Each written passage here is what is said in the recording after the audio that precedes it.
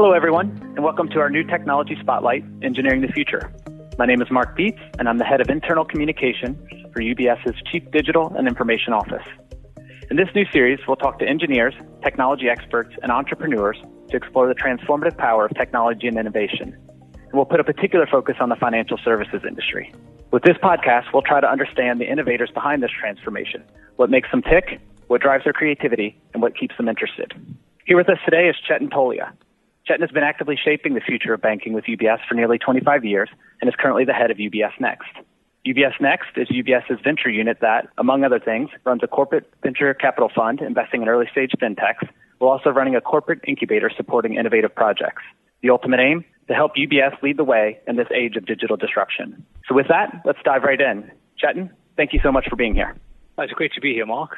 And yeah, it's exciting to be in the middle of all this transformation and disruption that's happening to the world of finance, as you say. Yeah, and I have to say, Chetan, I totally agree. And I certainly don't have the same vantage point that you have being in your spot with UBS Next, but I have been with UBS for 18 years and really feel like these last few years have been among some of the most exciting of my career, just in terms of the pace of change and constant emergence of new possibilities. I think in our call, I definitely want to talk to you about a lot of those exciting things, including what's going on with UBS Next. But as much as this podcast is about technology and innovation, it's also about the people that are driving these themes forward. And so I was hoping maybe you could begin by just giving us a little bit of your background and talk at a high level about where you came from and how you got to where you are today. Yeah, sure. So in a nutshell, I was born and brought up in Nairobi, Kenya. My mother was a teacher and my father a businessman who ran a small hardware store, selling things like tools and nails and plumbing material. And like most parents, they played an instrumental role in shaping what I do today. For example, they got me my first computer, which was quite unusual back then in 1980s Kenya. I then moved to Manchester in the UK for university, where I studied software engineering. And the universities there have a strong bias towards industry and entrepreneurship. And it's through one of their programs at university that I ended up doing an internship with UBS. And to be honest, at that point, I hadn't really thought much about finance or banking. I just thought banks were places where you go to get cash or get a loan. But that internship led to a full-time job with UBS, where I've now done a variety of roles in both technology and business areas in London and in Zurich. And almost 25 years after that internship, I find myself lucky enough to be doing my dream job, which is running UBS Next. Yeah, I mean, it's a great story. And right away, I have to say that I really love your story because it represents maybe the number one thing I enjoy about working for a company like UBS, which is you come across just such a diversity of people and ideas and thoughts and stories. For example, I started my own career back on the trading floor in Stanford in 2005, which I loved because it felt like the entire world had just been sort of crammed into this space the size of a football pitch. And there was just so much to learn about what was going on around me and the people around me, which kind of leads me into maybe my first question, which is you talked briefly about growing up in Kenya. And I was wondering if you could talk a little bit more about what those early years looked like. What was it like growing up there? What were you into as a young man? And maybe most relevant to our conversation today, was tech already a focus for you, or is that something that happened later on in life? Yeah, so when I was growing up, I was surrounded by entrepreneurs and business people. Now, that sounds very grand, but I'm talking about small-scale businesses, but enterprising entrepreneurs nonetheless. For example, talk at the family dinner table or at social events with my dad's business acquaintances would often be around the challenges of running a business, customers, downturns, new opportunities. When you grow up in an emerging economy, market economy like Kenya, you're surrounded by lots of mom and pop stores for everything, like small family-run restaurants or hardware stores like my dad's, and then these one-person kiosks where you can get milk and bread. And this is rather than, big brand firms like a Pizza Hut or the Home Depot or Tesco's, which might be more the norm in, say, London or New York. So one could almost think of the Kenya that I grew up as a land of lots of tiny startups. And then my mom, like most teachers, made sure I focused on my education and still, very strong sense of discipline. Yeah, I mean, it's super interesting. And as I said, I just love hearing different people's life stories. And I'd like to just pull a little bit more at the childhood thread, if that's okay. In your intro, you mentioned getting your first computer at a fairly young age and how that was relatively unusual at the time. A little bit curious to know, is that something that when you look back on your life, you think had a big impact on you? Yeah, my first computer was a Commodore VIC-20. I mean, it wasn't even the more famous Commodore 64. And I got it when I was around 8 or 9 years old, and I started coding from that point on. I was basically a geek who loved writing code to solve puzzles, create simple games, maybe produce some graphics, that sort of thing. And I guess I was quite lucky to have parents who not only got me that first computer, but then encouraged and allowed me to explore and invest in what was to become my passion. For example, I also ran one of only 2 bulletin board systems in Nairobi. Now, for those who are not familiar, there were hundreds of these BBSs for short, running on computers all over the world. And some of them were run by individuals on their home computers like me, and some were run by professional outfits. But they all connected to each other using telephone dial-ups, essentially created a network to exchange information and messages and news. And of course, it was all only text-based at that time. But basically, that was the early stage of the internet. We talk about Web 2.0 and Web 3 today, but that was probably Web 0.5. And I still remember one month my parents screaming at me because of the huge telephone bill that I'd run up by connecting my DBS to foreign BBSs using international calls.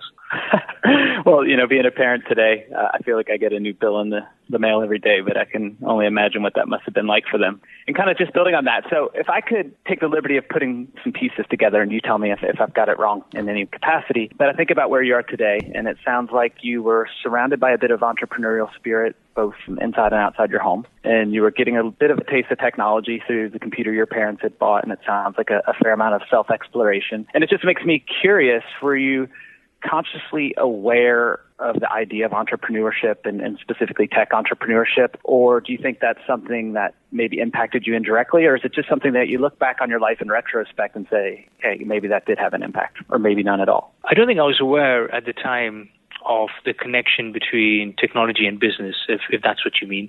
For me, technology was fun and exciting, and business was dull and what adults had to do. I guess it was further cemented because my brother and I, we were forced to go to my dad's shop on Saturdays and learn how to cash the register, do stock takes and inventory takes and other mundane tasks. However, the tech and entrepreneurship connection did come later in life.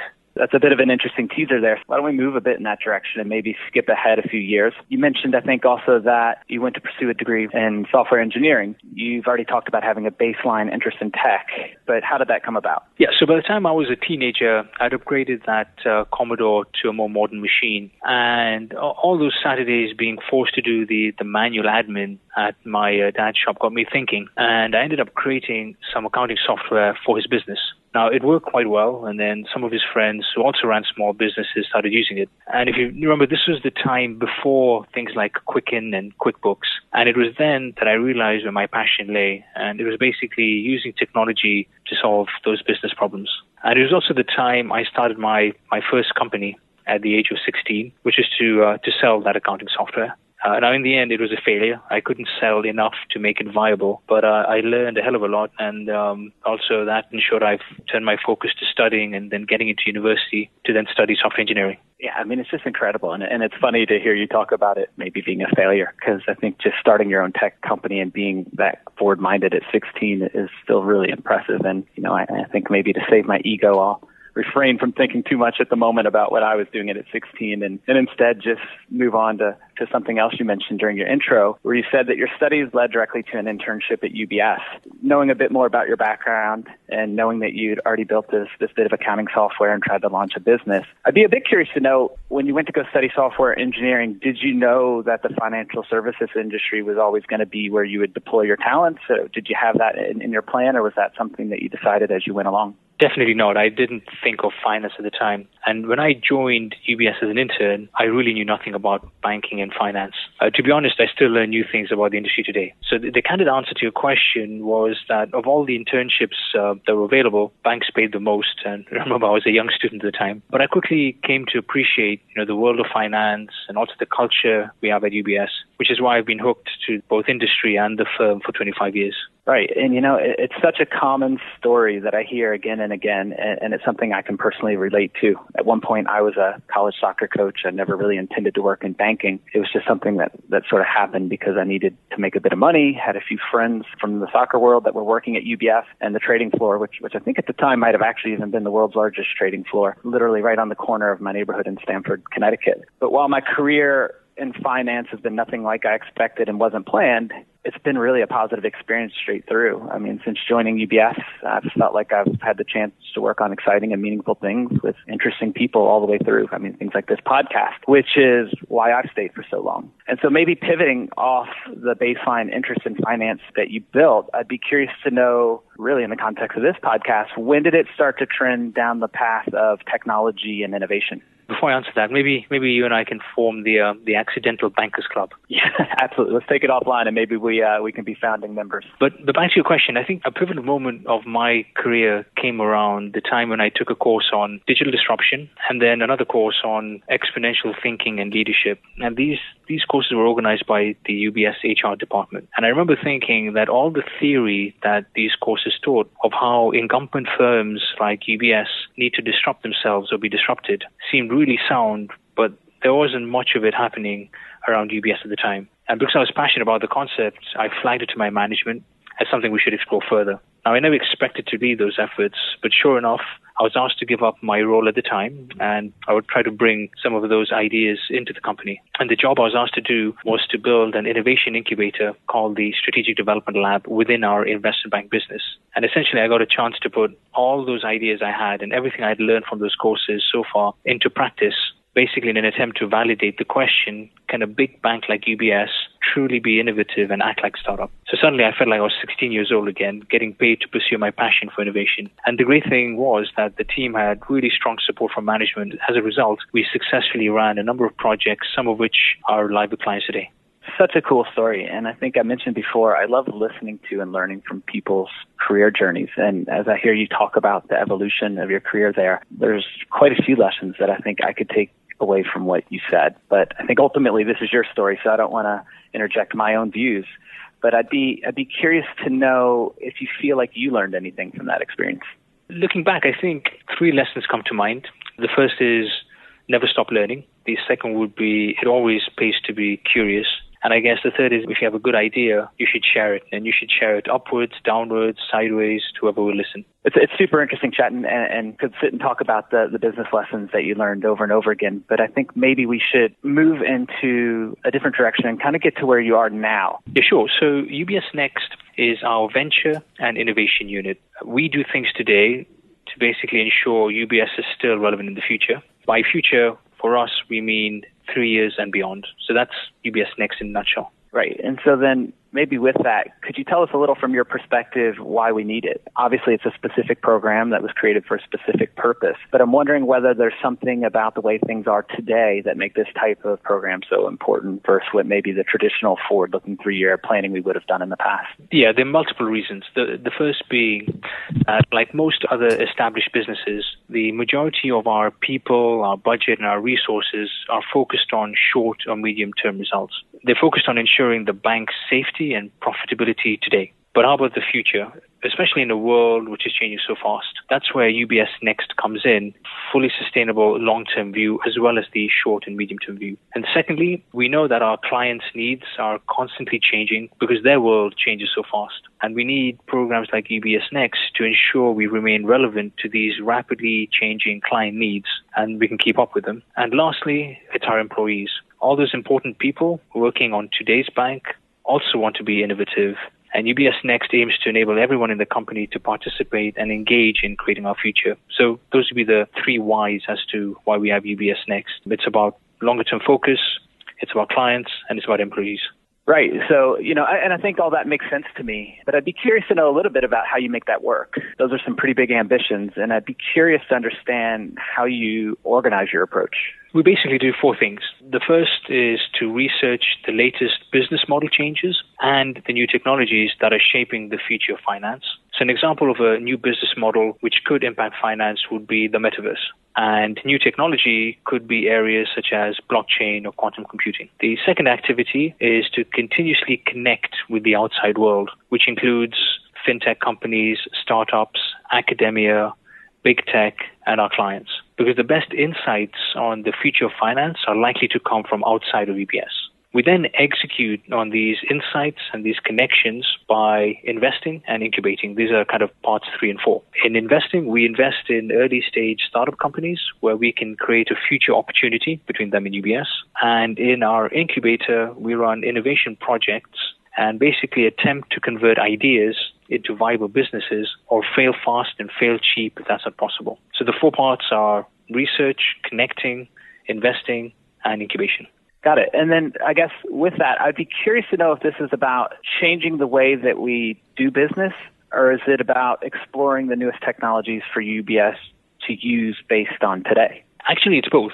At UBS Next, we research, invest in, and incubate with the latest technology that can improve how the current business works. But we'll also look at whole new business models to make the firm future-proof. And the theory is, at some point, we could also look at new business models and new technologies simultaneously. It sounds like a pretty big challenge, at least looking at it from the outside, which raises the question for me. You obviously can't pull at every thread. You can't explore every new technology and every fintech. So how do you choose which business innovations and technologies to focus on? And how do you know you picked the right ones today, meaning, as you said, ones that will still be valuable to the firm in the future? The first part of your question on where we choose to invest and incubate ideas, this is driven from something we call our Next Horizon themes. We basically try to anticipate how the world is changing in the future. So, for example, the mega trends we see, and then overlap that with our UBS corporate strategy. What kind of bank do we want to be? And it's this intersection which indicates where we should focus on. To the second part of your question on how do we know we've picked the right ones, we don't. We can't tell for sure what's going to happen in the future, so we actually don't know. And the way we deal with this uncertainty is in 2 ways. Firstly, we do lots of continuous cheap experimentation, and we fail fast and cheap when we're wrong, but we increase our focus when we're right. And the second way is we employ a very large, diverse portfolio of activity, because some of the choices today might turn out to be worthless in the future, but we hope that all the other choices are successful and more than offset those. Got it. And it's just really interesting. And being part of UBS, I would say that I am familiar with UBS Next, but every time we have these conversations, I feel like I learn something new, which is great. There are other questions I'd love to ask you about UBS Next, but we are running a little low on time, I know. So I had 2 other questions I wanted to ask you before we wrapped up. The first, you're obviously a very accomplished expert in the field of technology and entrepreneurship, and these are characteristics that I think is safe to say are very highly in demand. So I'd like to know a little bit about why you've chosen to stay in banking as opposed to taking your career in another direction. Yeah, I sometimes joke that it's because nobody else will have me apart from UBS, Mark. But for me personally, I've thrived in an environment which has had some structure. But I like the fact that UBS is focused on making technology our differentiator. It allows us to think creatively and focus on innovation. In my role, I get the best of both worlds, work for a company that's well established today, and try to create and secure our future place.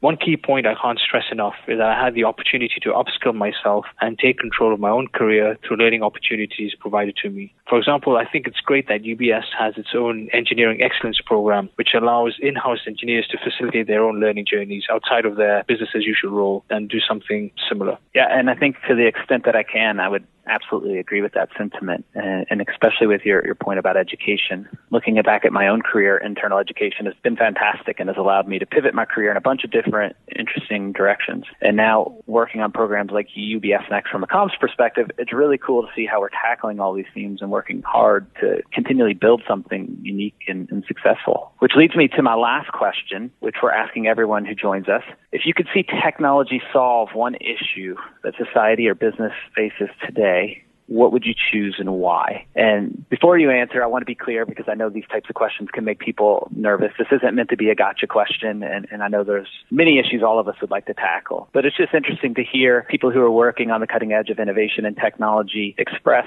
the challenges that they're most passionate about. Well, that's a difficult one. So one issue that technology could solve. If I'm allowed to go general rather than specific, I would say the extremes of inequality we see across the world. I think technology should be, and in some respects is already being, that ultimate equalizer. Mark, perhaps I'll leave it at that. Fair enough. I think it's a great answer. So with that, I want to thank you very much for joining us today, Chet. I hope you'll be open to joining us again soon, as we're all keen to follow along on the UBS Next journey. And for those of you listening from outside the firm, I hope you'll tune into our next conversation. And in the meantime, be sure to check out www.ubs.com/UBS Next. Thanks, Chet. Thank you, Mark. This podcast was prepared by the Chief Digital and Information Office of UBS.